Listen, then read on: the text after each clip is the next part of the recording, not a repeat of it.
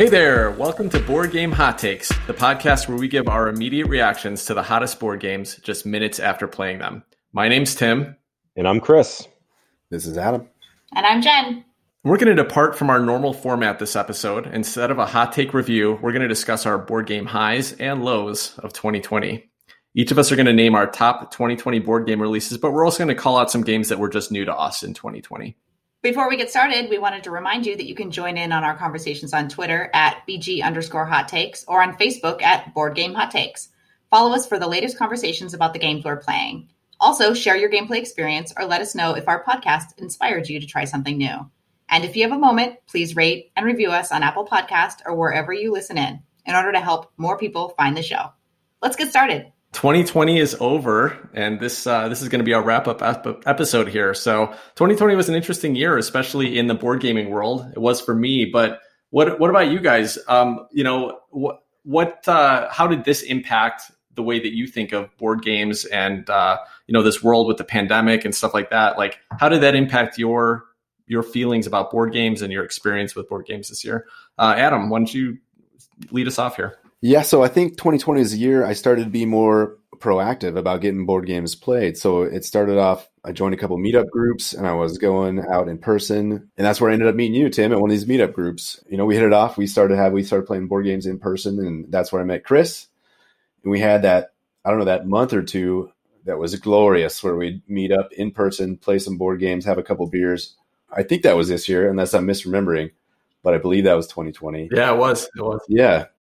It seems like we've been doing it for a long time now. Just being proactive about getting board games played and then having a chance to meet you guys. And now here we are doing a little podcast talking about our shenanigans. It's been great. Yeah, it was interesting, Adam. It feels like it has been a long time, maybe because this year just everything was different, it was unique. But seriously, like about a month, maybe 6 weeks before things shut down and we stopped seeing each other in person, I met Adam at a meetup, and we kind of hit it off right away. We had a good conversation. I was like, hey, you want to join my regular weekly game night with some friends? And so he showed up for one or two of those. Chris joined in, and pretty quickly things got shut down. And we just decided right away, like, hey, let's find a way to game even though we can't get together in person. So we started getting on Tabletop Simulator and Tabletopia and kind of turned into a weekly thing. It was an interesting year. It was unfortunate, right? I mean, I feel like, we haven't really gotten to experience this hobby the way that we want to get the physical components in play. Not, we do sometimes on the fringes, right? Like I do with my family. Jen is my local pod here. So, I get to play with her as well sometimes. But otherwise, since basically March or April, I haven't really played board games with anybody in a physical realm. So it's all been online.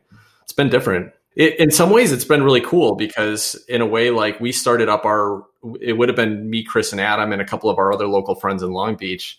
When this happened, we just decided to get online, and I invited my brother from Portland, who's Steve. You may have heard him on some of our other podcasts. We talk about him all the time. But the four of us kind of started doing a regular game night. So for the first time in years, me and my brother have gotten to game together regularly. So in that way, the online gaming, the pandemic kind of assisted that a little bit. What about you, Chris? How are you feeling about this year as far as board games? The open festering wound that is 2020.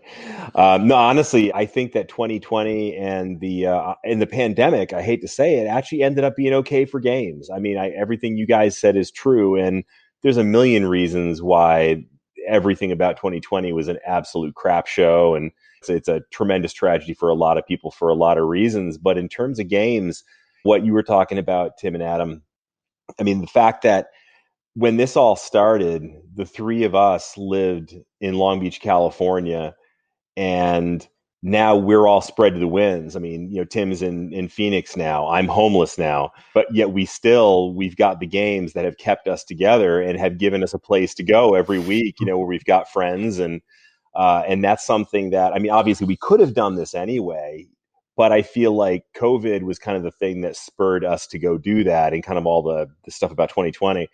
And also for me, it was very nice because my COVID pod family back in Long Beach before we left, I got some new folks involved in gaming. And so that was fun that we got to do a little bit of that as well. The same way I think, Tim, you did with Jen. So it got us a chance to get some new people into gaming, and that, spreading the spreading the love is fun. Yeah, right on. Yeah. What about you, Jen? How has 2020 impacted you? I suppose most of your gaming was done with me before 2020, so it probably hasn't changed too much. But tell us about how you're feeling about this last year. Yeah, gaming with Tim is kind of like Groundhog Day. You know, he sits there and stares at you in person until you actually agree to play games with him. But I don't know. I love being a part of this podcast. I think it's really fun. I love being part of the game night. I also like being the alternate. I've said this before because I get to save the day, right, when someone can't show up by playing whenever you need or want me. But I never, ever ruin the party by canceling. So, and rumor has that I get VIP accommodations if we ever get to play at TimCon. So I'm getting like the master suite and my own bathroom, and then, you know, all the games will be going on, but I get the VIP accommodation. So I'm excited about that. But again, so the real talent here, the alternate, the person that always gets to show up and make everybody happy. I don't know. I love it. I love that 2020 brought some of us closer in another way. At the end of the summer, things were craptastic. It was kind of like, where is this pandemic going? And it was like a dark place, and getting involved online was a lot of fun. I love playing with Adam. I love playing with Tim online, even though he now lives 15 minutes down the road. I love listening to the podcast, even when I'm not a part of it. I do not listen to every single podcast. That would be lying. I don't know. Gaming for me has really brought a nice distraction. It's allowed me to socialize from afar. I mean, we have a ton of fun when we game. Danielle and Tim and I, now that they've moved out here, we can do a whole day of it, or we can just do an hour of it. And it makes us all happy. It connects us. And as long as we keep our phones down, we really connect and have a great time.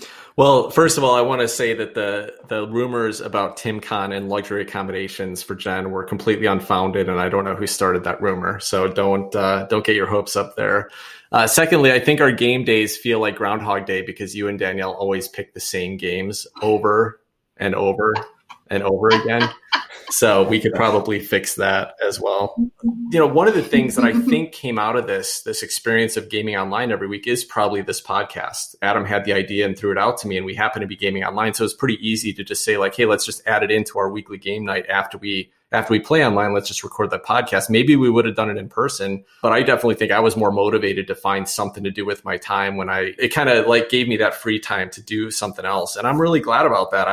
I feel like for the first time in a long time, the podcast has given me something creative, a creative outlet that I really am having a great time with. And I'm enjoying and doing it with you guys. I've learned a lot about myself from it. So let's get into that. How has the podcast been for you guys as an experience? Is it something that you're having fun with? And what do you think it's adding to your life and to your experience that makes it a little bit brighter because of dealing with all the issues in the world today?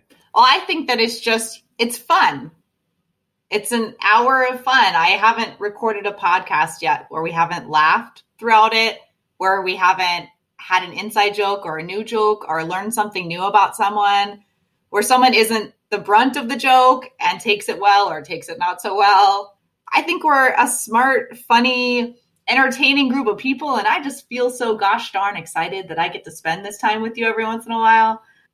I worked in entertainment for a while back in Los Angeles, and so for me, it brings a little bit of that piece of my heart that I don't do for a living anymore back. I like that. It's a lot of fun.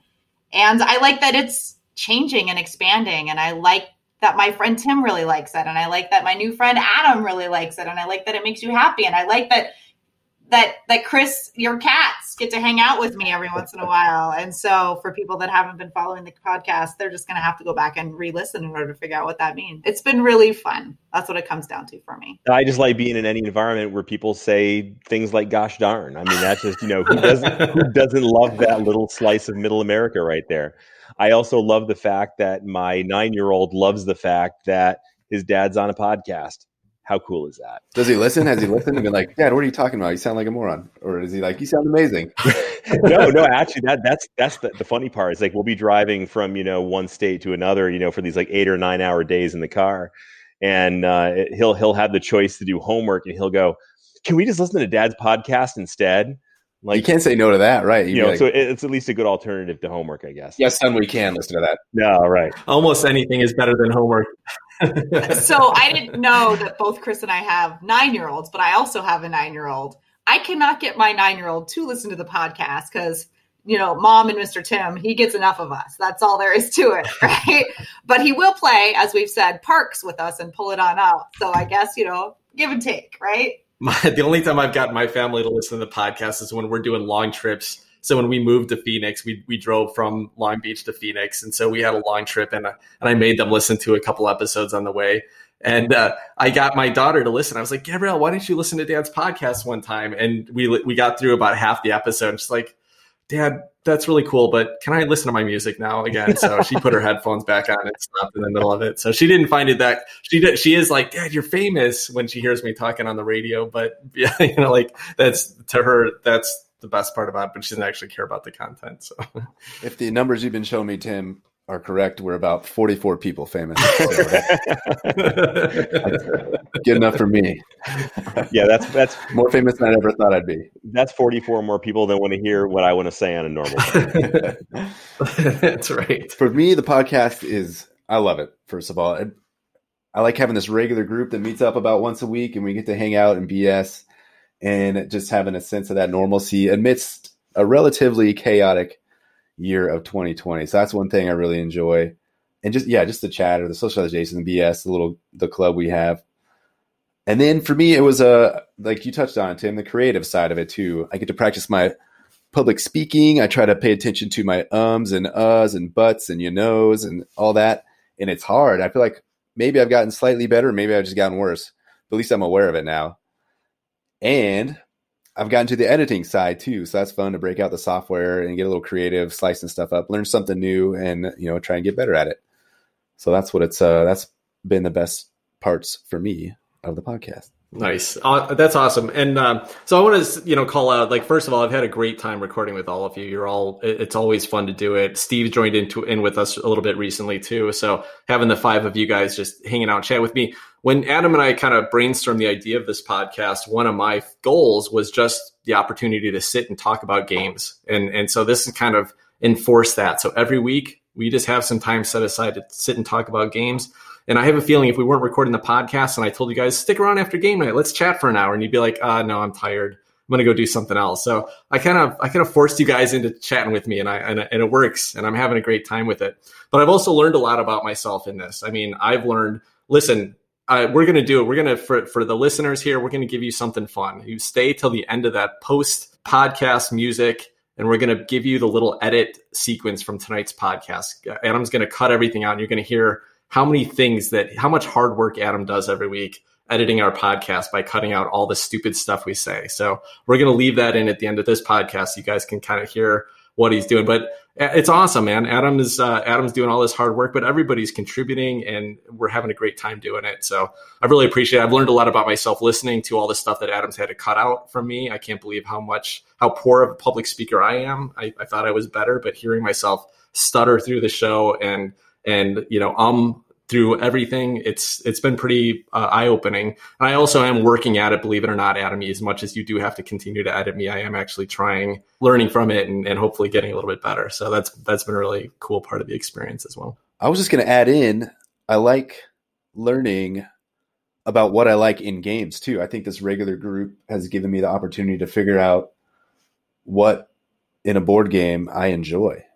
So that's been neat. And I get to kind of learn the same things for Jen and Tim and Chris and Steve. So I think that's been a whole neat part of this, sitting around discussing a game after we play, kind of get a sense for what each other's into. Yeah, I totally agree, Adam. And in fact, one of my favorite things is to try to find games that Chris will hate and pick them for game night. And that's been a blast. It's easy. I think I got that mastered. Yeah.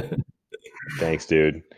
No, all that gnarly joking aside, I mean, it actually has gotten me to think more deeply about games because, it's one thing to sit down and play a new game each week, especially the crappy ones that Tim picks all the time. Then to actually get a chance to sit down and talk about it, it really makes you think more about it. It makes you think about the mechanisms and all the production values and what makes a good game. And I think that's kind of cool. Yeah. So on that note, I'm kind of curious to hear, we've done now, this is going to be our 22nd episode. Can you believe it? 22 weekly episodes we've released of this podcast so far. And 19 of them have been our hot take reviews, which is kind of our standard format where we basically right after playing a game, we jump in, we talk about it. So I'm curious for you guys, which has been your favorite episode? Adam, why don't you start? What's your favorite episode of Board Game Hot Takes so far? I'm going to cheat a little bit, and I'm going to do one that's like a high and then one that's kind of a seeing Chris get angry at a game, because those are both fun to me. So the high one for me was Eclipse. I think I had a great time playing that. I think this is the one where, Tim, you won on that last battle. I was 1 or 2 points short, and it was a very pivotal last die roll of the game, I think. And you came out ahead, and then we just went right into the podcast after that, and I had the little adrenaline going and talking about it, and I was so happy and dopamined up, and just the game makes me happy, just the components. And so I'm thinking about it again, getting all riled up. So that was kind of the high. And I think one of my lows, I could go Origin of Species or Vindication. I think Chris was just down on both of those, hating them. Yeah, super thumbs down from Chris. And I love it when Chris criticizes the game. He's so eloquent, but so just blatant about it too. And it's just great hearing him talk about how much he despises the game. Totally. And those were both so I kind of did my homework for this when I thought about asking this question. I went back and I re-listened to all of our review episodes in the last couple of weeks. And those were a couple that actually stood out to me as well. I really enjoyed the Eclipse conversation, and I wanted to pick some of Chris's angry. We'd add Capital Lux to that list as well, right, as his number 3 most hated game. But yeah, those were really fun episodes. What about you, Chris? What was your favorite episode, your favorite review episode to record so far, or to listen to? Man, all those games you just mentioned, I don't even want to talk about that anymore. I know. I was going back and I didn't do quite as much homework as you did, Tim, but I did a little bit. And I would have to say that I'll throw out 2 favorites. One was Blood Rage, one was Cthulhu Wars, and a couple of reasons for that. Part of it is, for me, it's sort of nostalgic because we started doing this podcast right around the time that I left California with my family and been traveling across country ever since. And so for every one of these episodes, it's not only a game to me, but it's where was I in America when that was being done? And so that was very, very early on in the trip. I think it was Northern California. So there's some nice memories there. But the thing that I loved about those is that one of the running themes I think that we keep saying over and over and over again is a game that brings out a lot of player interaction is a good game. It's a fun game, and it's a great thing to get a bunch of people together and have a slugfest, and that's always a good time. And I think that carries over into the podcast review as well. If you're energized by the game, you're going to get energized for the podcast. And those 2 games both really did that. And I thought it came through not only in playing the games, but in the podcast we did afterwards. Now, having said that, we just played Blood Rage tonight, and I got my butt handed to me, so I don't feel very enthusiastic about the game. But back earlier on, I thought it brought a lot of good energy to the podcast. I like that way of looking at it, Chris, with kind of your geolocation of where you were for each podcast. Where are you coming at from us tonight? Virginia. We're just getting ready to make our last stop in the East, and then we're heading back west again. That's cool. Yeah, Blood Rage was a favorite one for mine because I still remember doing the intro to that, and Chris goes, Blood Rage, when he does his introduction, and just had me giggling through the whole intro part of it. So I totally that's a bad radio. I probably should have re-edited it, but it was a pretty fun experience. All right, Jen, what about you? What was your favorite podcast episode, hot take review? This one is so easy for me because it was just a great time. I enjoyed recording Herbaceous and Rajas of the Ganges, the Dice Charmers, and Adam's giving me the thumbs up. It was just pure fun to play the games and then to record the podcast. I just felt like we were all on fire in a really connected way that night. In playing it, to recap, we played Herbaceous and we all were chasing the biscuit and there was no biscuit to be had. So much player interaction. I think Steve was on with us that night, and then he introduced the next game, Rajas of the Ganges, the Dice Charmers. And that one just knocked all of our socks off with those delicious combos. And it was just a quick learn. It was something that we all wanted to play again really fast. To your points, the energy carried over. We wanted to talk about it. And then it would just be to everyone's disadvantage if I didn't mention the fact that I think we had 22 herb puns in that podcast. And so it really just showed how much we were meant to be together that night. Oh my goodness. Still not stopping with the puns. I like it. Yeah, that was an awesome one. That was a lot of fun.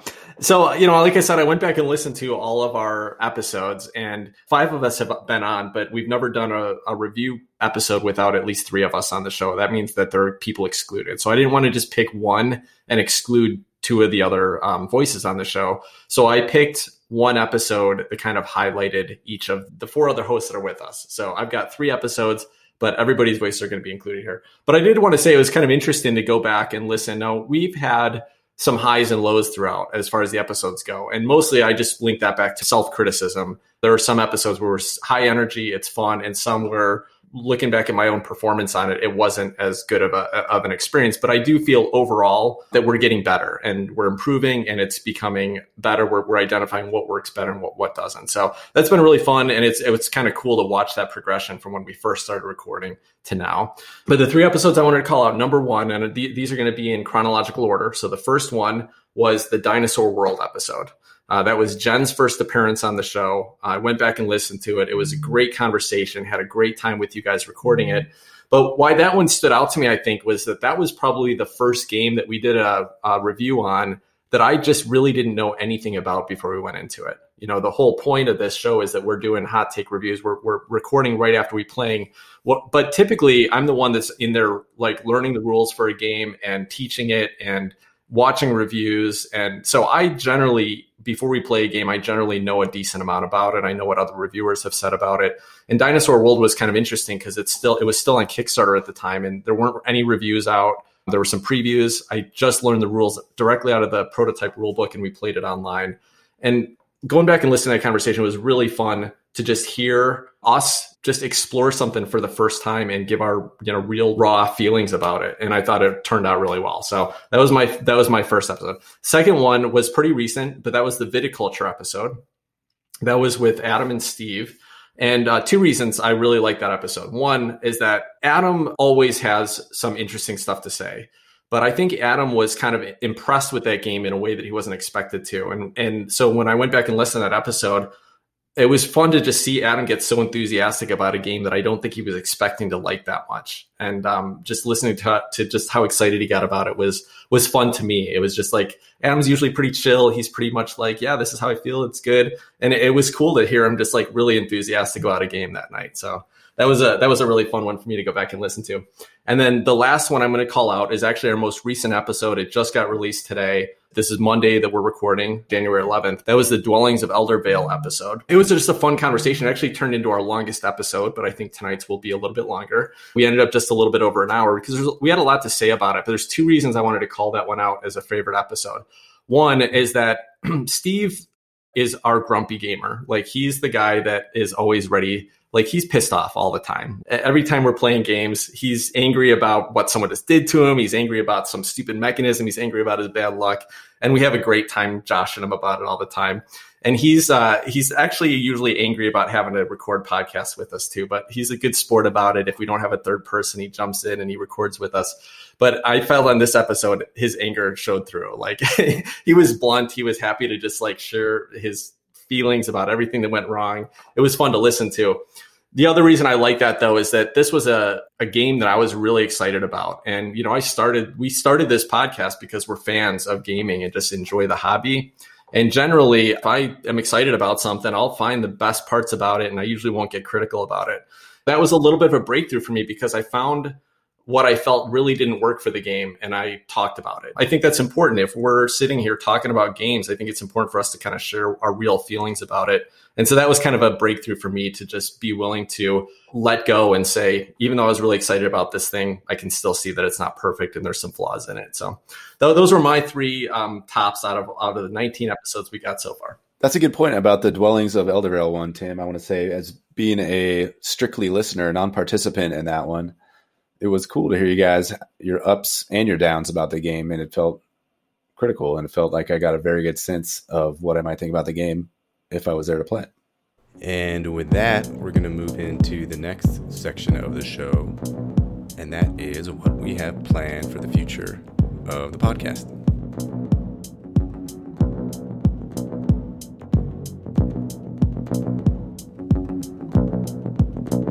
I wanted to mention a few more things about the podcast. These are some things that are upcoming. One thing that you may notice if you are a regular listener of the show is that we are starting to switch up so that every episode isn't a review episode. We're going to start doing a special episode every fourth episode. So this would be one of them. You may have heard our more recent games that we're waiting to play. And we've got some other great ideas. So we're excited to just kind of explore some new content on the podcast. You won't just be listening to our hot take reviews. We'll also be offering some other content.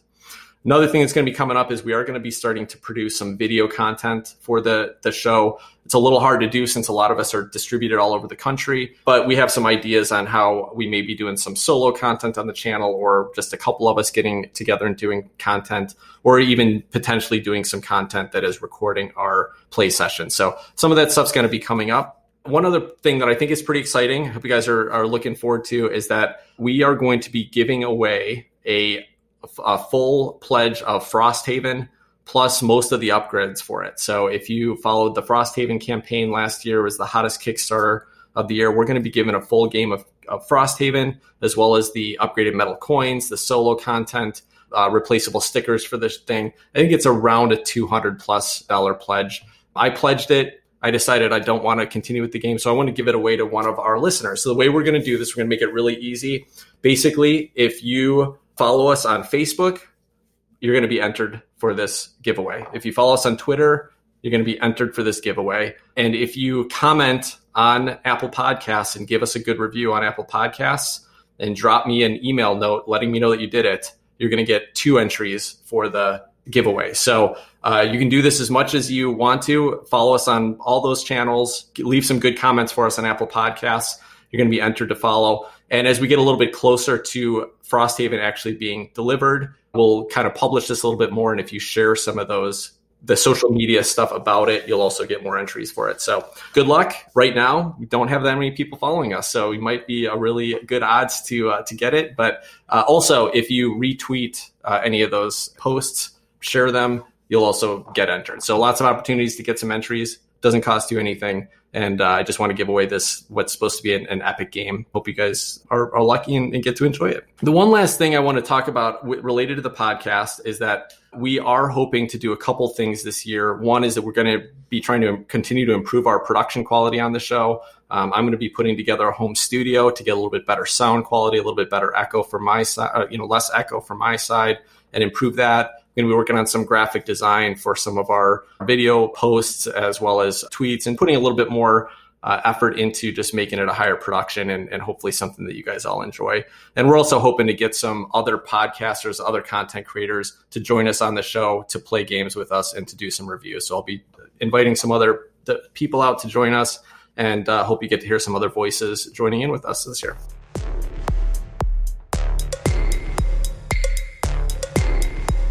Let's talk a little bit about some of our highlights and our low points in specific games over 2020. So this is kind of going to be our greatest of 2020 list.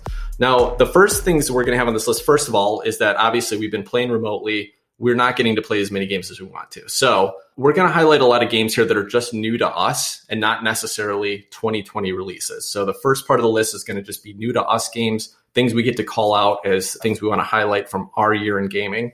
And then the last couple, I'll call them awards, that we're going to talk about on this list are going to be 2020 games. So these are going to be new games, things that people are thinking about and excited about, and we'll talk about those a little bit. So let's start with the biggest surprise of the year. And this is biggest surprise to you. So a game that you played this year, maybe you didn't have high expectations for it and it beat those expectations. Maybe you thought you were going to hate it and you ended up really liking it. So let's talk about biggest surprise for you of 2020. Jen, why don't you start with this one? That's an easy one for me. The biggest surprise for me was Rajas the Ganges Dice Charmers. I was so tired that night, and I did not want to play the second game. And Steve promised us it would take like 5 minutes to describe and 45 minutes to play. And I swear it was 2.5 hours long, but it was so much fun. And I think we've only actually played it once or twice since then, and we should be playing it all the time. And I don't understand why we're not playing it all the time. But it felt good, and there was the combos, and just watching everyone get excited about the build, when kind of strategically building out your board, and then how easy it was that it kind of related back to Yahtzee. I just didn't really understand the roll and write concept until then, but it was just so creative and enjoyable. It surprised me. And again, I was gritting my teeth and contemplating getting, quote, air quote, sick and calling it a day, like whatever it was to get out of playing that game. But once we got rolling, it was awesome. So I really enjoyed it. It made my brain feel all the ways that I want my brain to feel when I'm playing a board game. Nice. That's awesome. Chris, what about you? What was your biggest surprise of this year? My biggest surprise was Pan Am. And it wasn't one of those ones where, I thought it was going to be a crappy game, but it was a really good game. This is actually one I thought was going to be pretty good, but it wasn't one that I thought was going to be great. And, I kind of figured, it's like a Target release game, and it's kind of, it's not huge production values and whatnot. But then I got the physical copy, and then we started playing it. We played a few games online. And holy cow, I just absolutely fell in love with that game. It is dripping in theme and the vibe and the atmosphere of, the 1950s, 60s, 70s, the era of Pan Am. And not only that, it's just got solid game mechanics. And not only does it have solid game mechanics, but it has the kind of game mechanics that you can teach to somebody who's not a hardcore gamer in about 15 minutes, which is actually kind of shocking to me because I've had some games that I've taught to people, and obviously these kind of strategy hobby games, you take a long time to get adjusted to, but Pan Am is surprisingly simple for a game that's surprisingly deep, and you add that together with this really deep kind of immersive feeling in the game, and I just thought it absolutely blew me away. And then it doesn't hurt that we've got Adam, who's an airline pilot, who's able to give you like this sort of color commentary on it, and talk about the history of the airlines and these interesting destinations that you got, and you put it all together, and it absolutely blew me away. Yeah, that was a great surprise for me as well, Chris. That's a great pick. All right, what about you, Adam?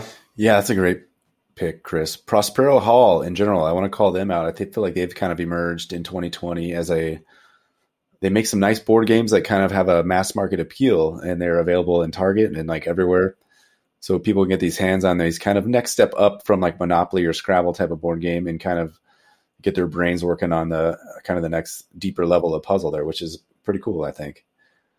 So there was a few choices I was running through. I ended up going with a game called Trekking the World for my biggest board game surprise of 2020. I thought it was just going to be kind of pretty art and not much else besides that. Maybe like parks again, or maybe like trekking the national parks, which I really can't speak to that since I haven't played it. But Trekking the World is a great game. It's beautiful. It has a nice insert that comes in it. It has a beautiful map that you're playing on. Has all these destinations across the globe that you're trying to go to on these tarot-sized cards. And on the back of those, it gives you like a little paragraph describing the destination, a little bit of history about it, and what you can expect if you were to go there. And then the gameplay is just fantastic too. It's kind of mean, it's quick, and you're done with it in about 90 minutes if 3 people are playing, less than that with 2 people. So Trekking the World is my biggest board game surprise of 2020. I'm excited to I haven't listened to that one. We actually haven't done that one yet, have we? No. Nope. We keep talking about it, so I'm not excited to listen to one. I'm actually excited to play that one because I think that we've put it off probably at my request more than once. And so we've got to get that one together. We got to get ourselves together and actually make that one happen because I'm really excited about that because of how passionately Adam speaks about it. So yay. Yeah, it's definitely in the short list. Yeah, we were going to play that beat tonight before the podcast started, and we couldn't quite get the online implementation up and running fairly quickly. So we ended up jumping into Blood Rage, which we played before. But I'm really excited as well. Adam's been speaking about it so much. I have a feeling I'm going to get picked on if it's a mean game. You guys are going to gang up on me in it. So I don't know. It may not be a great great choice for me, but I'm looking forward to trying out. Tim going for the sympathy win already. So we got our first crossover here in that my surprise game of the year was Rajas of the Ganges, the Dice Charmers as well. I probably played, actually I have a list here. Let's see, how many games did I play? I played about 80 games this year. And the game that surprised me the most this year was this fairly simple roll and write game. Any roll and writes I've tried in the past have been huge disappointments, not very fun. I know there's been a big resurgence of roll and writes in the last couple of years. And so I definitely should have tried some more modern ones, but I was really not that interested. And when Steve pulled this one up as kind of a second game at the end of a game night, I felt like Jen. I was like, that's fine. It'll be short, so I guess we'll jump into it. He showed us this tablet of paper that you play on, and it looks super overcomplicated, and his rules explanation was terrible. It's not that hard to teach, but it was a pretty rough rules explanation. But once we got into it, it was so much fun. There was these huge combos going on, and I played it like half a dozen times since then. I played a couple times with Jen and my wife, and my brother taught Steve, who's our other podcaster, is my brother, but he's taught my parents. So I played with my parents a couple times too on Yucata, and that game is just a blast. It's just like so fun to just pick the dice and try to make the best out of it and rush to the biggest gap ever. Huge surprise for me. I'm excited to get more plays of that, and it's inspired me to check out some more roll and writes, which I can't wait to do. So looking forward to that. All right, so that's a good part of 2020. So let's talk about something that's not so good. Let's talk about our biggest disappointments in 2020. Jen, let's circle back around to you. What was your biggest disappointment in the last year of gaming? Gonna have to start breathing for this one because I'm gonna get a little emotional about it. So if anyone has listened to this podcast and listened to me talk ever, or if anyone's ever met me and I've talked about board games, I have one diehard love when it comes to gaming, and that is Castles of Burgundy. And so I bought myself for Christmas the 20th anniversary edition of Castles of Burgundy, and let me tell you, it is a 4-letter experience because it is less than enjoyable, and it makes my eyeballs hurt, and the colors might possibly be worse than they were before. So for me, I mean, I think it's definitely the biggest disappointment because I bought this, I invested. It wasn't a really expensive one. I know that there are people in the hobby that go all out for it. It wasn't a cheap purchase, and I've always enjoyed playing Castles of Burgundy, whether it's on Yucata or whether it's the other edition that we normally play. The older edition didn't have any of the expansions, but it did have the trade routes, which I really enjoyed. But this new one, I mean, it's hard. It's hard to read them. I'm not really the technology tiles turned into monastery tiles. The livestock tiles turned into animal tiles, or maybe it's the reverse. I'm pretty sure they got rid of the chickens. Like, where are the chickens? Because I can't walk by a farm in the middle of Paradise Valley / Scottsdale, Arizona, and not take a picture and say, hey, there's a 3-pointer, right? Like, they're taking all of the fun away from me in this game. And yes, the colors, they did end up with 17 colors of green still. So, and the buildings, you can't read any of them. Like, you have to literally sit there with like your hand on the description and a magnifying glass on the other. So I think that Tim and I are, maybe all of us are going to do some sort of side-by-side comparison at some point in time, but that's the teaser. Castle of Burgundy ticked me off. There you go. T-I-C-K. There's the 4-letter word that I was talking about. So. Wow. So Jen convinced me I never want to play this game. You want to play the original version. Yeah, it's frustrating. I almost put this on my biggest disappointment, even though I wasn't the one that bought the game. But we played it the last 2 times, and it actually makes the game less fun. It actually makes it harder to play, and it's less fun to play because you literally can't see what's going on. It takes a lot of referencing the rule book and looking really closely at the tiles. And hey, listen, we're up in our 40s here, right? We can't be like staring from across the table at these tiny little icons on the board. Come on, this is the 20th anniversary edition. It should have been improved. It's worse. Mostly. There are some things that are improvements, but they don't anywhere come near outweighing the bad in that situation. So 100% agree with that disappointment, John. Yeah, where's the large print edition? High contrast large print. I love Castles of Burgundy. I love how it makes my brain feel. I love the interaction that I get almost every single time with almost every single person I play with it. Whatever. Words. I'm sad. Like, I'm not kidding. If I ever get a free moment in my day, I'm going to find the customer service phone number and be like, I have got to talk to you people. Like, I am really ticked off. So, and I'm not like a complainer. I'll sit there and just, oh, that's a bummer. I'm sure they're having a bad day, or, oh, too bad for them. Oh, I'll take it. No, if you screw around with Castles of Burgundy, you're going to hear some mildly irritated words from me. All right. And scene. So stay away from the 20th anniversary edition of Castle of Burgundy. Stick with the original and you'll be fine.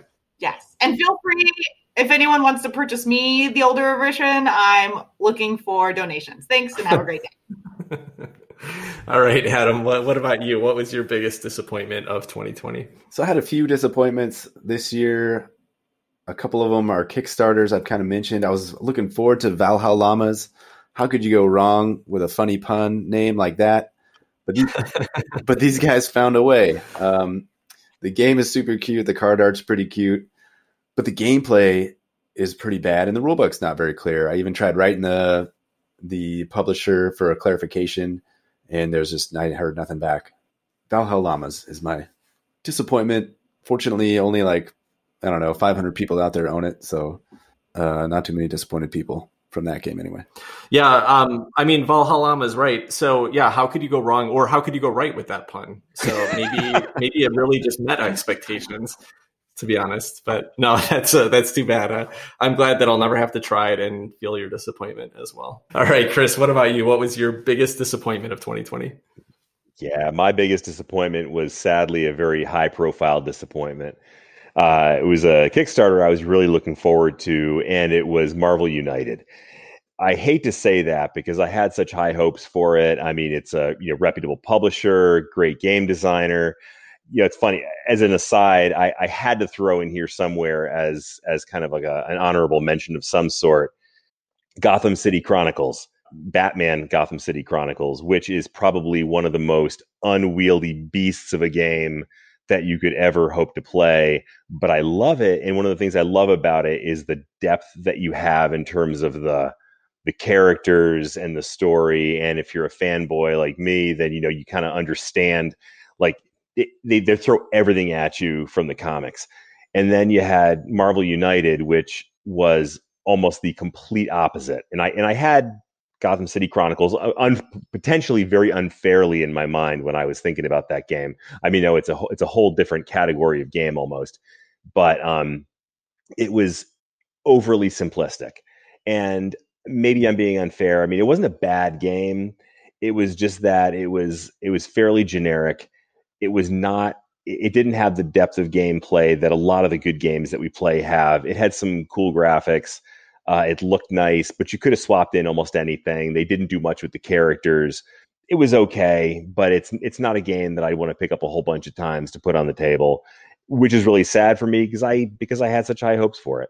Yeah, it is too bad. And I guess the nice thing is that at least it beat out Batman Gotham City Chronicles from being the biggest disappointment of the year. Oh, that was just for me. Sorry. No, that's an honorable mention. That's a good thing. I'm actually kidding. Gotham City Chronicles actually has some things going for it. I really enjoyed our experience with that, but it was a mess at the same time too. So at least you didn't get that out of Marvel United. It could have been worse. It could have taken you 3.5 hours to even understand how to make an action happen, and then you got it wrong. So, there's an advantage to being a little on the lighter side as well. But that's a shame that, it's funny. I remember when you first backed Marvel United and you're like, I'm so excited about this game, but why did they have to make these silly looking cartoony chibi miniatures? So I guess you kind of, they didn't hide what they were giving you in that package, which is a more, kind of kid friendly experience. Family friendly, maybe. Yep, should have followed my heart. So I'll jump in with my biggest disappointment for this year is Maracaibo by Capstone Games and Alexander Pfister. It's not all bad with Maracaibo. Let me just be upfront about that. I think there's some potential to really get some enjoyment out of this game, but I've been hearing great things about it for years. It was supposed to be kind of the follow-up to Great Western Trail, which is supposed to be Alexander Pfister's magnum opus. It was rising quickly as a hot game. People were talking about it like it was fantastic. Someone gave it to me for my birthday, opened up the box, and immediately was let down by the production of this game. I don't have a lot of experience with Capstone games. I've played a couple of their games online. Watergate and Crystal Palace, I think, are the two. But it's hard to kind of get a sense for real production experience. But people have been raving about Capstone as a publisher for years. And so I guess I had high expectations here. And when I open this box, this game feels like it's 15 or 20 years old. The production of it, the quality of the components, the graphic design, the user experience, it's a disaster. After then spending a while learning the rules, I played through about 5 or 6 solo games of it. And the experience is just overly complicated and clunky for what could be a streamlined, fairly slick experience. So I guess I just got disappointed. I mean, again, I think there's something to get out of that game. And I would love to play it with a group of 3 or 4 people. There's a really cool campaign mode in there where as you play through the games, it adds new changes to the board and new characters that you can recruit. And I would love to explore that a little bit. I just don't know if it's worth it. I haven't played it solo a few times. That was not a great experience. It just feels like it's way too much, to teach and figure out for what you're going to get out of it. And so I'm having a hard time trying to convince you guys to actually want to play it, because I don't know that I want to that bad. So that was a big disappointment for me. It got talked up so much, was really excited about it, and a pretty big letdown in a number of ways. Which begs the question, if you don't even want to play it, why would you want to convince us to play it? I know, because I think in a multiplayer game, and I think it's really important, I think, to say that, I haven't played it multiplayer. Obviously, a solo experience is not necessarily the same. But I think there's potentially a fun game there, a competitive game. So I don't know. I'd like to try it at some point. I'd like to give it a shot. And I think the game actually gets better further into the campaign, which means you got to find a group that you want to play 10 or 15 games of it with before you really start to see what the potential is in the game. But I don't think it's worth it. I don't think it's worth going that deep on it. So I don't know. This is a hard one for me because I really wanted to like it. Kind of a big letdown, and I just don't know if I'll ever get to experience the full potential that the game could have provided. It's a rare Euro that Tim kind of dismisses. So exclusive club for Maracaibo. Yeah, no doubt about that. The next award is going to be favorite board game experience in 2020. So again, this is not necessarily related to a 2020 release, but an experience that you had in 2020 that was your favorite experience. So, Jen, let's circle back. Let's start you right up at the top again. What was your favorite board game experience in 2020? Oh, this was a hard one because, 2020 was defined by the board game and a pandemic. And that's about it. So, I would say that, oh my gosh, I'm still going back and forth between two, but I'm going to pick my favorite board game experience was actually Tim's birthday weekend. So Tim's request for his birthday weekend was that Danielle and I play board games with him all weekend. And we did. So I know that everyone on the podcast was looking to a thorough review of it. And here you go. It was awesome. We actually got introduced to the Artemis Project, which I don't even know what year that was released in. Does anyone know that one off the top of their head? Yeah, it was 2018, I think. Yeah, okay. Not too old. I love the Artemis Project. I love everything about it. So we played that.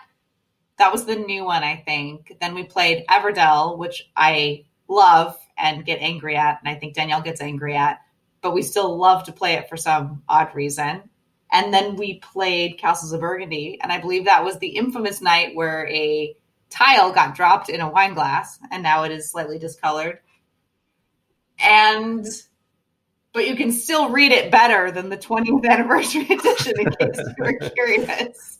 That's right. Yeah. No, thanks. Yeah, that was an awesome experience. And it was also a preview to what TimCon is going to be when we can all get together in person and have an epic weekend of gaming. So we did, though. It was epic. And it was 2 whole days. It was all right, sleep off the gaming, wake up, go for a Starbucks run and start it all over again. And so luckily the weather was great. Between our 2 families, we have 4 little humans, and they really enjoyed each other's company, and it was awesome. Some of the pictures from that weekend are some of my favorites since that family has moved to town, so it was a lot of fun. Yeah, awesome. I couldn't have asked for a much better birthday, so thanks for being a part of it, Jen, and I'm glad you also enjoyed that experience.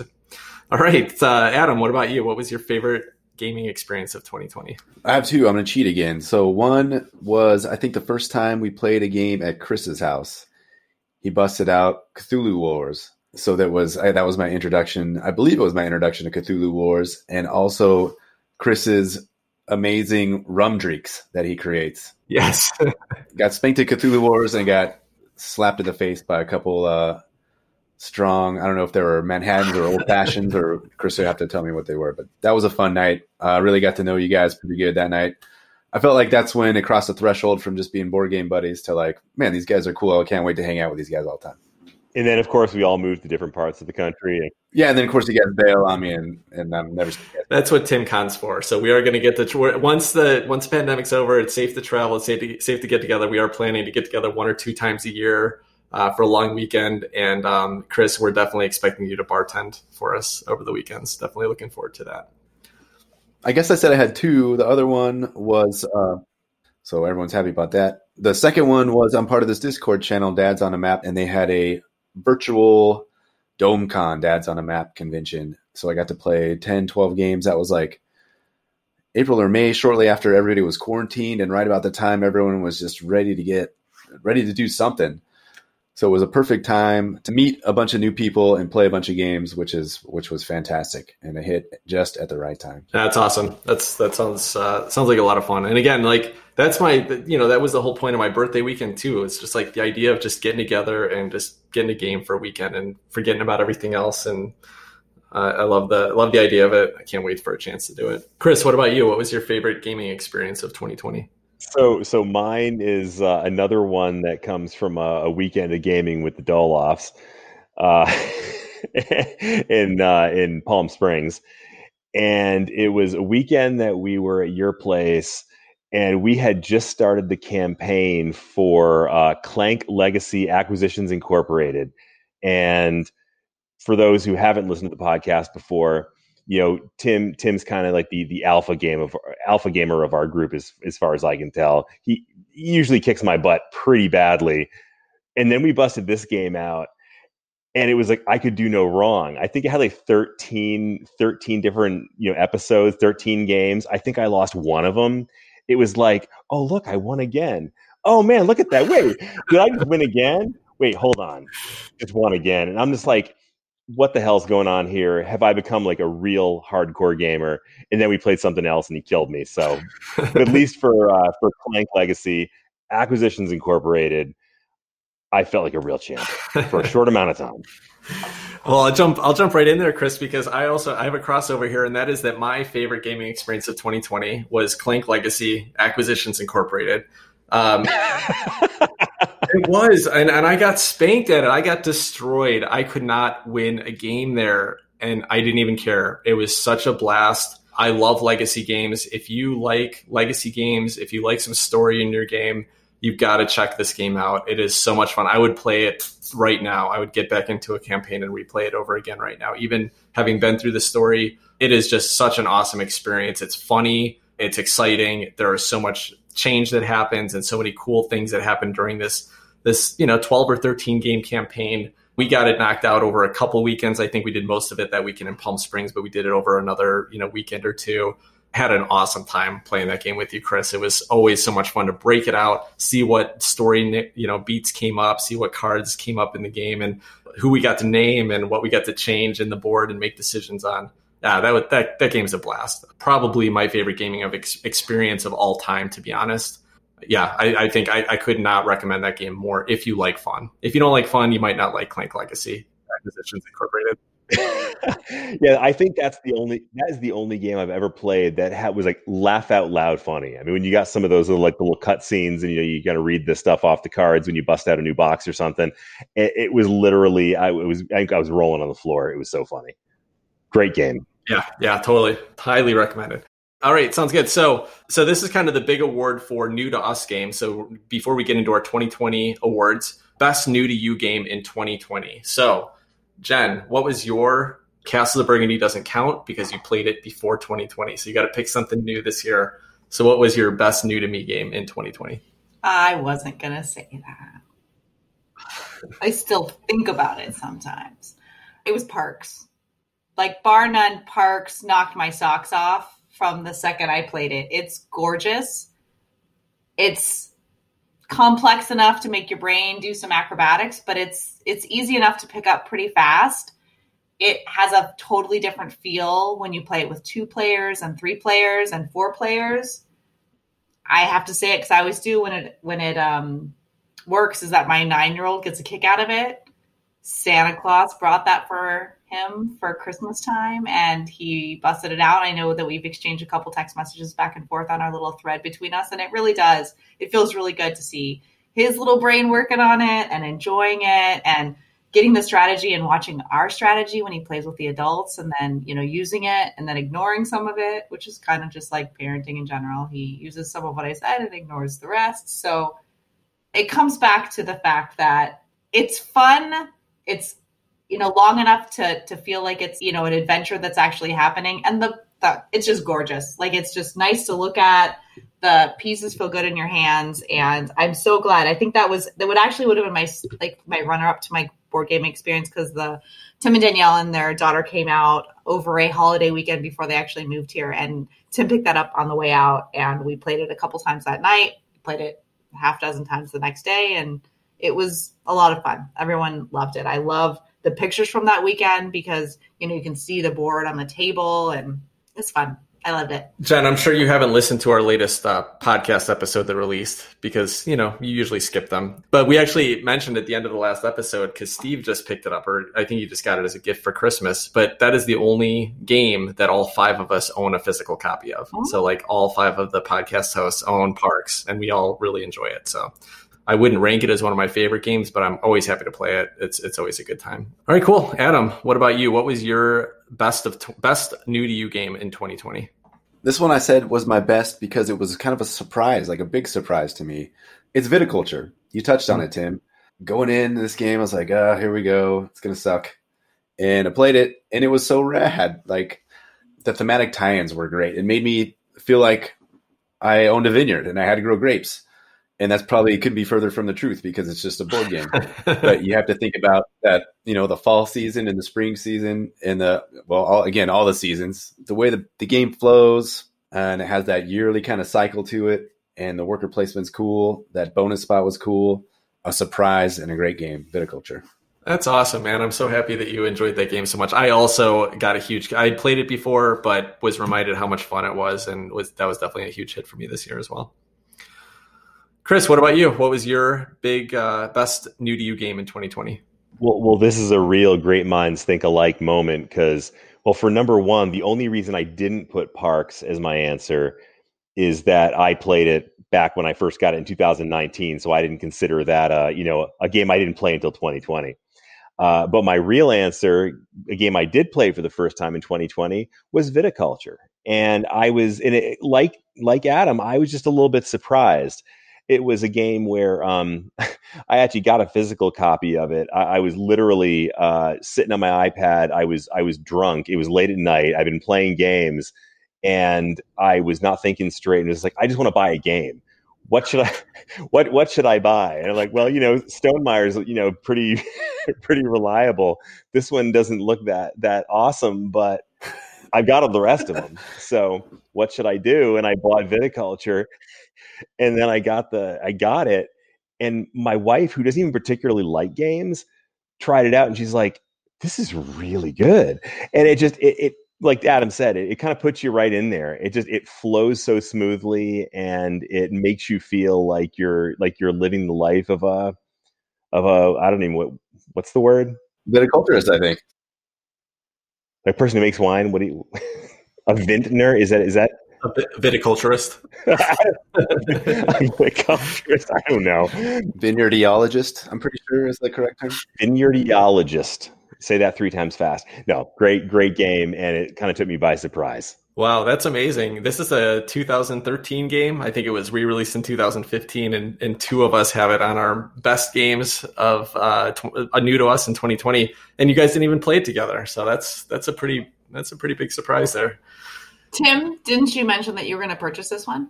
Yes, I love Viticulture. Like I said, after playing it with Chris, with Adam and Steve on the podcast, absolutely love it. And it was probably a runner-up for me. It's not my best, my favorite 2020, but I love it, and I am planning to purchase it. In fact, I just found out that they just announced they're going to release one more expansion for it. So I think probably later this year, I think. So when the last expansion comes out, I'll probably just go in and buy it all with the pre-order from Stonemaier Games. Nice. Because I'm excited to play this game more and explore all the different expansions and all the stuff it's got to offer. So can't wait to play more with you guys too. Looking forward to it.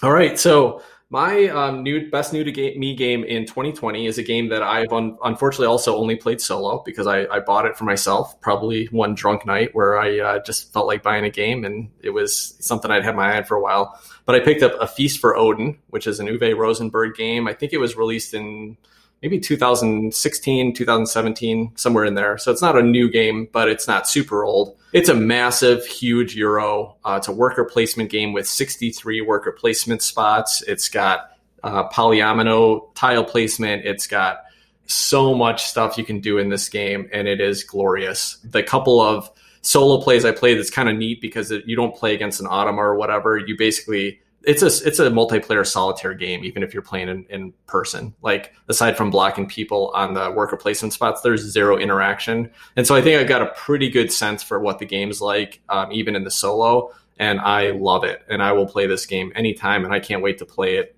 more and more and more. A Feast for Odin is the biggest hit for me that was new to me in 2020 and is right at the top of my list of greatest games of all time at this point. It's a masterpiece. It's beautiful. All right, so let's get into some actual 2020 releases. So we're going to talk about best games of 2020. So the first thing, actually, before we get to the best game of 2020, the big award, we're going to talk about best components of 2020. As you know, if you listen to our podcast, we talk a lot about production. We all love upgraded components. We love, nice production on stuff. So let's highlight a couple of these things that were big hits for us in 2020. So Jen, let's start with you. In a game that was released in 2020, what's the best component that you got to experience this year? Without a doubt, it's Kevin. And Kevin is the Death Reaper mini from Dwellings of Eldervale. And I realized I didn't come and sit in on the Dwellings of Eldervale podcast. That's because you were tired. But I was tired. But I did get to play it in person a couple times, and Tim's version of it has these upgraded mini monster people. I'm just going to say how I say it. I'm not going to worry about the proper terminology. And these mini monster thingies come and they chase you around the board. And so basically anytime you move towards them, if you hit in the adjacent spot or hex, they're going to chase you. Well, there's one called Kevin. Well, his name is not Kevin. My friend Danielle, Tim's wife, Danielle, named him Kevin, and that was just adorable. And so he became Kevin because, he was this, we'll have to post a picture online this week. And he is a horrific looking monster, and he's like sharp and spindly. And yeah, anyway. So Kevin chased us around the board, but Danielle somehow became Kevin. And then, Danielle as Kevin chased us around the board. And then we totally read the directions wrong. And as it turns out, you can only take Kevin around the board until he battles and loses. But Danielle was battling with him, and she was losing or winning and then taking him right back and battling again. And so, Kevin had quite the run during that game. And then Tim's pieces, I don't know if this is, again, I think it's upgraded. They make noise. So anytime you would touch Kevin or nudge Kevin or touch the table incorrectly, Kevin would make noise. And then it was like, oh man, you pissed off Kevin. Right. And so he's great. They're so detailed and they're beautiful and so much fun to play with, but it's also just the fact that, my children come up to the table and they touch it. And then Tim, you can tell that the hair on the back of his neck is freaking out because a 4-year-old has Kevin in his hands, and he wants to be the cool guy that's yeah, it's cool, buddy, you can totally play with Kevin. And in his mind, I can see him saying dude, if you break Kevin, I will end you. So I don't know. Kevin is definitely my best component, my favorite component of enjoying. That's perfect, Jen. I could see Tim being in the back, in his head, in his brain, his true inner voice is get your hands off my board game piece, you little 4-year-old piece of But externally, he's oh, I hope you're having a good time. Jim, you see your son is enjoying my board game? I got your Death Reaper right here, boy. Yeah, pretty much all accurate. Exactly. Yeah, you can listen to our episode from last week about Dwellings of Eldervale and the production in it. So Jen's talking about one of the huge, plastic minis that are pre-washed in the game. They're awesome components, and we had a super fun time that night with the over-the-top sound bases. I guess you had to call that out. The fact that they growl at you every time they move around the board. It's ridiculous. That's awesome. All right, Adam, what was your number one component of from a 2020 game? So again, I'm going to cheat. It's a component. Cheating all night long. I'm a big time cheater, except not in board games. Right, guys? You guys haven't caught that yet.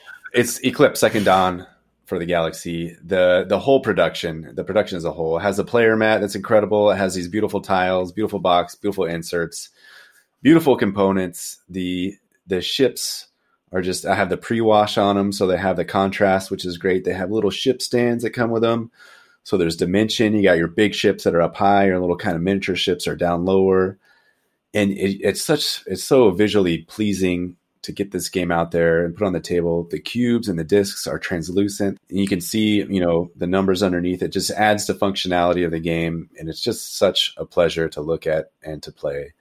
So that is my best board game component. Eclipse Second Dawn of the Galaxy, the entire thing. All right, so a whole bunch of components there. Well, I'm gonna kind of go out of order right here because I got another crossover, and that is that my number one component in a board game were the pre-washed minis in Eclipse Second Dawn for the Galaxy.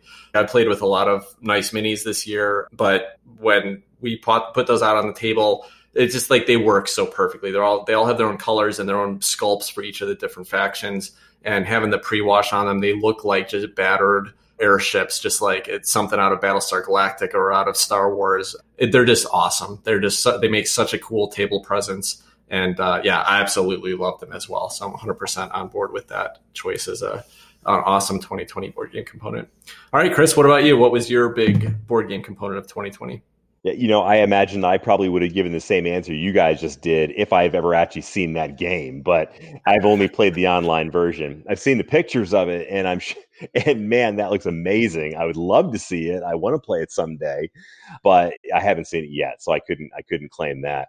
I feel like I'm cheating on myself a little bit here because I feel like I brought this up in every single top 10, 5, whatever list that we've ever done.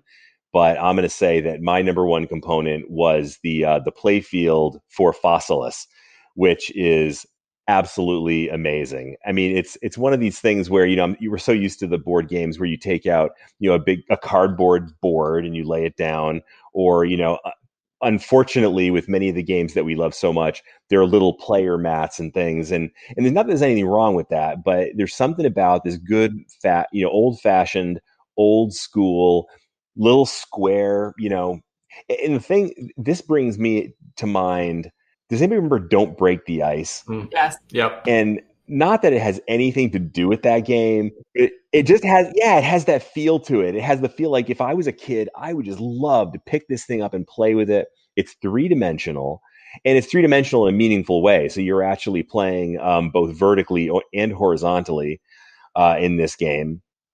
And it works so well with the theme of the game that the tiles that you're moving around are sand or clay or stone, and it actually has an impact on the game. But also the fact that this play field has also been designed in this very ingenious way where you have to randomize it by inserting a bunch of pieces into basically the bottom of the play field, covering it up, and then shaking it up so you don't know where everything goes. And then you place these different sort of substrate tiles all over the map, and then play off of that.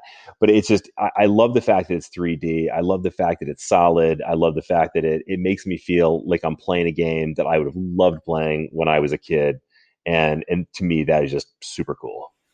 Have you played it yet, Chris? It's a really good game, I think. Mm-hmm. Yeah, I've played it a couple times now. The simpler version, because I was playing it with my son, and he has less patience for complicated rule sets than I do. But even at the simple version of it, it was a quick teach and a lot of fun. And I'm looking forward to actually playing it with the full rule set someday.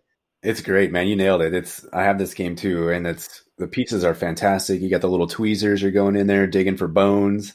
yanking them out, putting them on your dyno.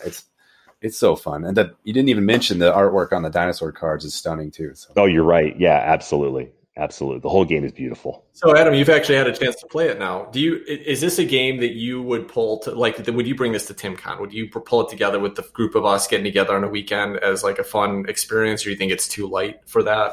No, I would definitely bring it to TimCon. It's something that needs to be experienced. Like, it might be pretty light. It's maybe up there with something like Parks, I would say. Yeah, I would agree with that. Yeah. Okay. Yeah, so there's you're sliding your tiles left and right. You have to position your worker in a spot, and you can gain these abilities. So you get a little bit of an engine going too, and then there's a little bit of set collection and yanking the right dino from the dino market when you have the appropriate bones to do so. Yeah, definitely have some depth. Yeah, a lot of depth. All right, cool. Well, we'll give that a try one of these days. Okay, well, let's get into the big final award for 2020. This is the last of our awards tonight. So, what is the best board game of 2020? And again, I'll be upfront, right? We haven't played every game of 2020. I personally have only played 15 2020 releases. So there's a lot of games that we just haven't had the opportunity to even take a stab at here. But these are for us, the games that out of the ones we played, what we thought was the best experience and something that you may want to check out. So Jen, let's get started with you. Did you have anything that got you excited in 2020? I don't have one that rises to the top. I had a couple great plays, and I think that, we had some runner-ups, but I don't know if I had the greatest game that came out in 2020 that we played in 2020. I would say that Rajas, the Ganjis, the Dice Charmers might rise to the top for me, but again, it's from that surprise element, the enjoyment element, the combo element, and the fact that we all really had a good time playing it. But that would probably be the closest that I got to a best of. And then, to be fair, and this is really hard, but Dwellings is legit. It really is a good play. It what your brain has to do and how your body feels during the process. It's challenging enough, but it's still fun. The narrative is great. As part of me just doesn't want to say it because I don't want Tim to be right about the whole situation. We have all had to hear about it for quite a while, but Kevin really did help the situation in that way. So I don't know. Those are probably the two that rise to the top, but there's no definitive winner for me. All right, fair enough. So what I just heard you say was that Dwellings of Eldervale was the number one game of 2020, as I predicted. So congratulations to me. Way to spin it. I like it. All right. Adam, what about you? What is your 2020 release? What's the best game that you played this year that came out in 2020? It's getting a lot of press right now, but it's such a good game. Dune Imperium has been my favorite game of 2020, just barely edging out Eclipse Second Dawn. We've played it a few times. It's been, the more I play it, the more I want to play it, the more I see different strategies, the more it just flows so nice, and it's so tight, and I'm on the edge of the last time we played, Tim, a couple nights ago, I was just on the edge of my seat trying to hang on. It was every turn, every play was just so fun. So Dune Imperium is my game for 2020. Nice. I was wondering if this was going to make it. I figured it was between this or Eclipse. I kind of had one of those two pegged for you. I wasn't sure which one you were going to call out, but Dune Imperium is a fantastic game. Chris, what about you? What's your, and I'm going to talk about it in a little bit here. So we'll jump over to Chris here. Chris, what's the best game of 2020? It's got to be Eclipse. Nice. Yeah, I feel like this is like the big Oscar winner of the year. We keep talking about it, but I mean, this game really does have it all. I mean, it's got the adventuring aspect, it's got the engine building aspect. The thing that I keep coming back to in this game that is really, I've talked about it as a good thing and a bad thing, depending on how you feel about combat in games. But the way the combat in this game comes through, my heart thumps every time I'm going into a fight in this game. And that is pretty damn cool. But there's more to it than just the fighting. Obviously, there's a lot of stuff happening, and it really is such a great combination of different gaming elements and mechanisms without overdoing it, without it making it feel like you've tacked a bunch of stuff on. And add on to that the components, which I've only heard the legend of at this point. I feel like if I actually sat down and played Adam's hard copy of this game, that I would probably feel this like times 10. But yeah, we've played that a bunch of times. I've enjoyed every single game we played, and it's one where almost any week, if someone said, let's put this one on the table, I'd be down for it. So that's got to take my top spot for the year. Nice. All right. Well, considering how much play we got out of it this year and how much fun we had, I'm glad that it got a little bit of recognition tonight. All right. Well, I'm going to give my big number one of 2020, and I kind of spoiled it a little bit here, but I have to go with Adam here. Dune Imperium. It doesn't do anything super unique. When I play it, it feels very familiar. It feels like a lot of games that I've really loved in the past, and it fires them all. I literally, after playing Dune Imperium several times now, when I add it to my collection, I see 4 or 5 games that are just going to be sold out of my collection because I don't actually ever want to play any of them. It fires your standard worker placement game. So aside from a few worker placement games that really feel unique, like Viticulture and like A Feast for Odin, there's really no other ones that I want to play over Dune Imperium. I just think it does so many things so well. Even, and this is really hard for me to say because probably my number 2 or 3 game in the past I would have said was Underwater Cities.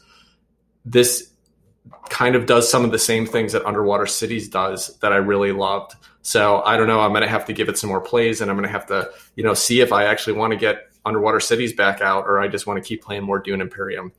This game just hits all the right notes for me. It's so much fun. I want to play it right now. So far, I'm undefeated, so I'm going to keep that going. But it's a blast. It's an awesome game. I'll be picking it up very soon, and can't wait to get a lot more plays of that in the future.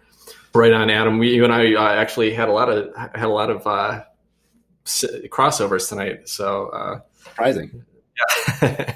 All right. Well, awesome. So that was fun to hear your guys' thoughts on the 2020 gaming. Hopefully 2020 is also a lot of fun and we get to experience a lot of new things.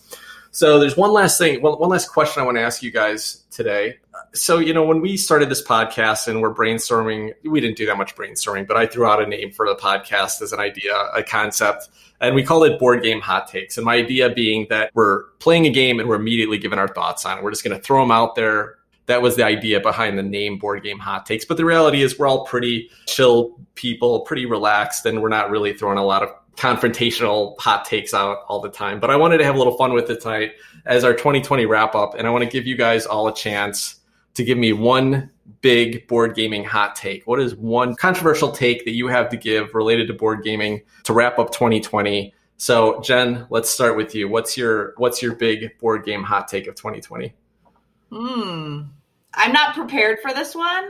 I think that the first thing that comes to mind that will probably be controversial in this group is that Tabletop Simulator and Tabletopia make my brain hurt, and not like in the kind of like, oh, that was a challenge and I just grew some neurons or synapses or whatever that was. It was like, oh, I'm in so much pain right now. Remember, you're having fun. So that would be the first hot take that I have for 2020. But hold on, let me help you rephrase that because this is a hot take. So that what you actually want to say is Tabletopia and Tabletop Simulator suck. There you go. There's your hot take. Or garbage. They're garbage. Sounds like I have some people around. But I have to comment on the most surprising thing that happened in this recording is that no one, unless I might have tuned out, let's just hold me accountable if that happened, that no one said anything about one that we had a lot of spark about, and that was Whistle Mountain. Yeah. And so I am shocked for a group of people that enjoyed Whistle Mountain so much that it fell underneath. It was on 0 of our category. So I think that just in this moment, I need to give a shout out to the fact that we really did have a good time playing that one. And yeah, it happened. So Whistle Mountain happened. That's one that I want Chris to play. And I want to get Chris's hate after it because that's what I expect from Whistle Mountain. I don't know, man. That sounds kind of cool to me. I thought it sounded pretty good. You guys talked it up. It's pretty fun, but there is 0 thematic tie-in. So we'll see if you can get past that. Sounds pretty thematic to me. Chris, I love Whistle Mountain, man.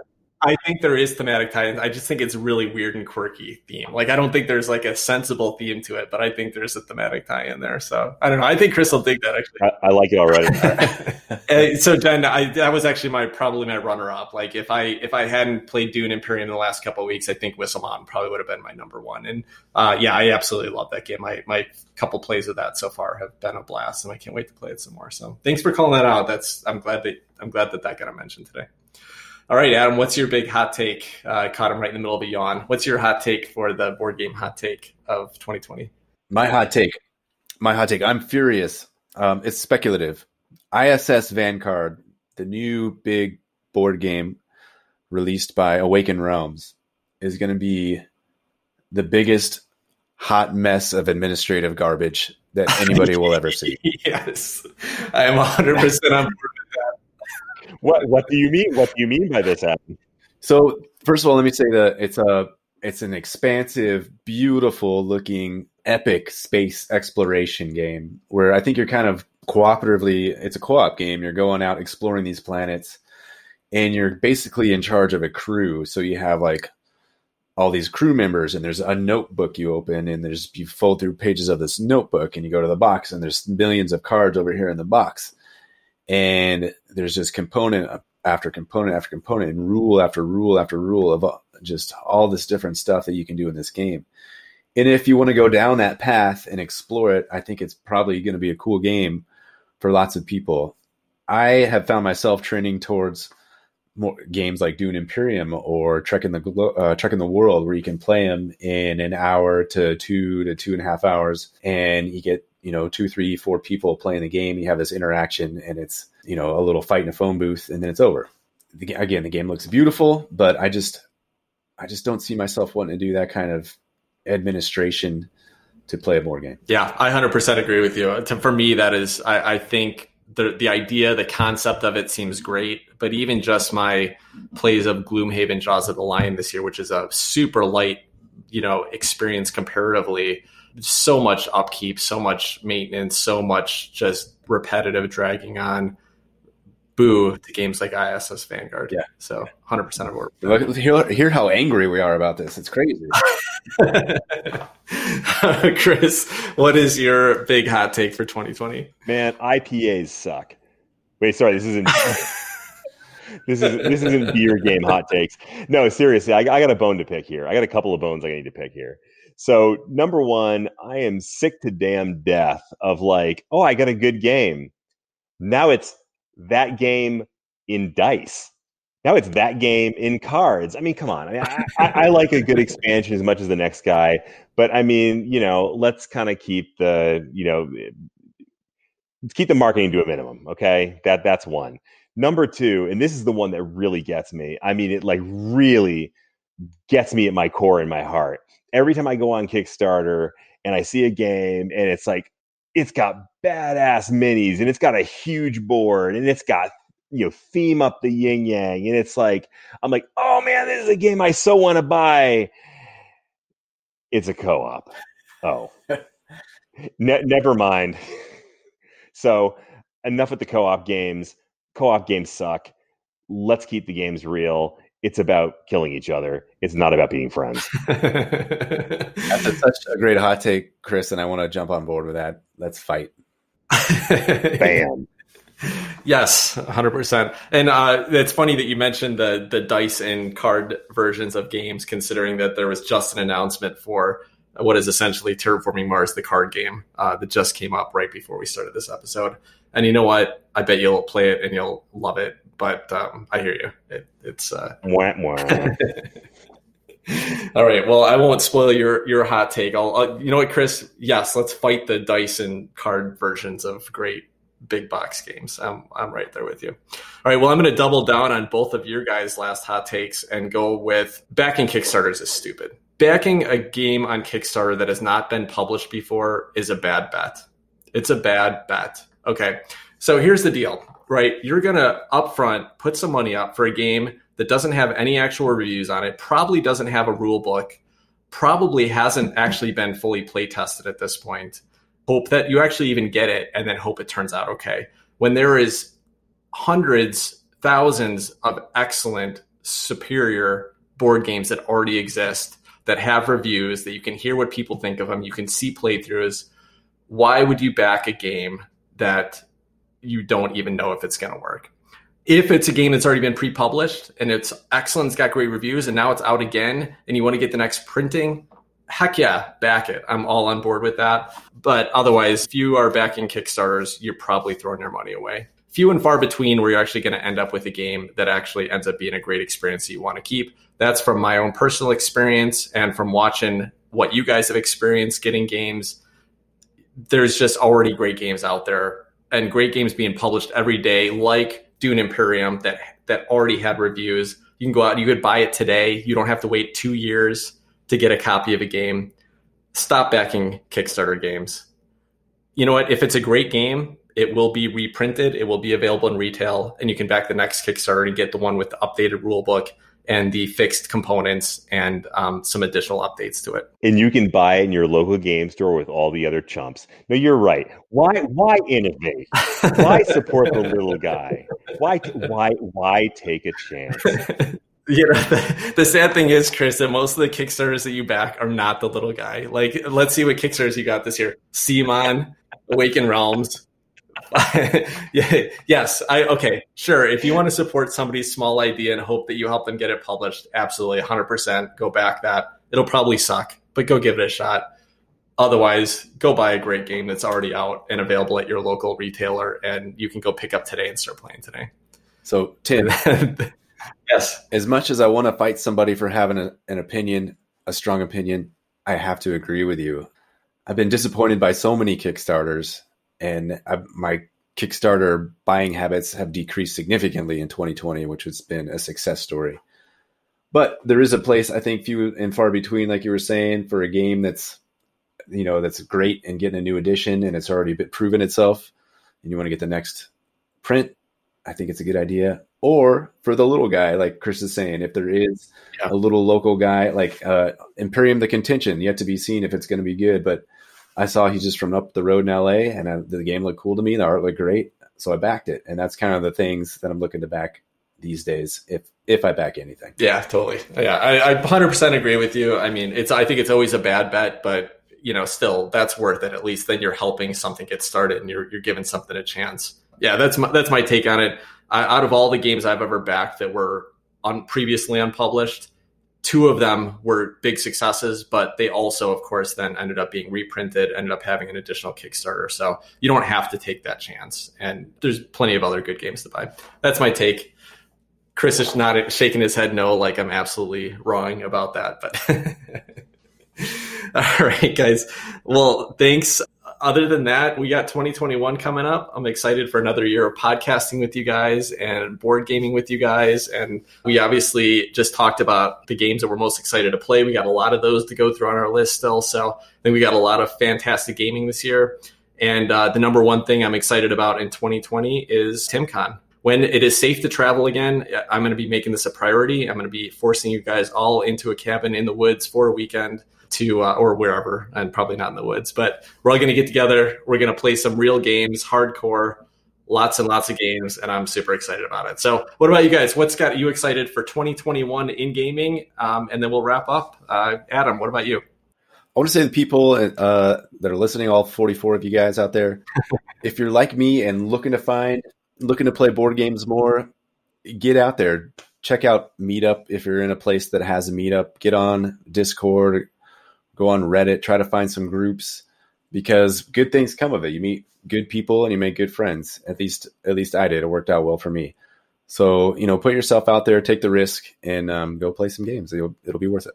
That's great advice, Adam. Love it. Jen, what about you? Anything that's got you excited this coming? What are you looking forward to in 2021? In-person gaming. In-person anything works for me at this point in time. Like, in person, let's just wrap rolls of pennies together, or like in person watching Bob Ross videos, like whatever happens, as long as there's humans hanging out together. So yeah, inside. So all right, nice. Chris, what about you? Let's wrap this up. Yeah, no, in person is going to be great. And for me, it's going to be particularly great because in about 3 months or so, my family is going to be landing in our new home in Portland, Oregon. So, and I actually already know a couple of gamers up there, including your brother. So, sort of like trading in one Dolof for another Dolof, But in all seriousness, I'm looking forward to finding a new community of people to play with live and still kind of playing with you guys online and having fun doing both, playing online and playing live. I think it's a great combo. I don't want to give this up, but I also want to start playing with real people in the real world again. Right on. Well, cheers to 2021. Hopefully it gets better after the first 8 days or so were. I think we can only go up from here, right? So let's I'll welcome 2021 and looking forward to more gaming in person and more gaming in general. Thanks, guys. Well, I think that will wrap up this episode of Board Game Hot Takes, and we'll also wrap up 2020 now that we've officially declared it. Tell us what you thought of our discussion today. We'd love to hear from you. Until next week, take care, everybody. Bye, 2020. Bye-bye. Thanks for having me.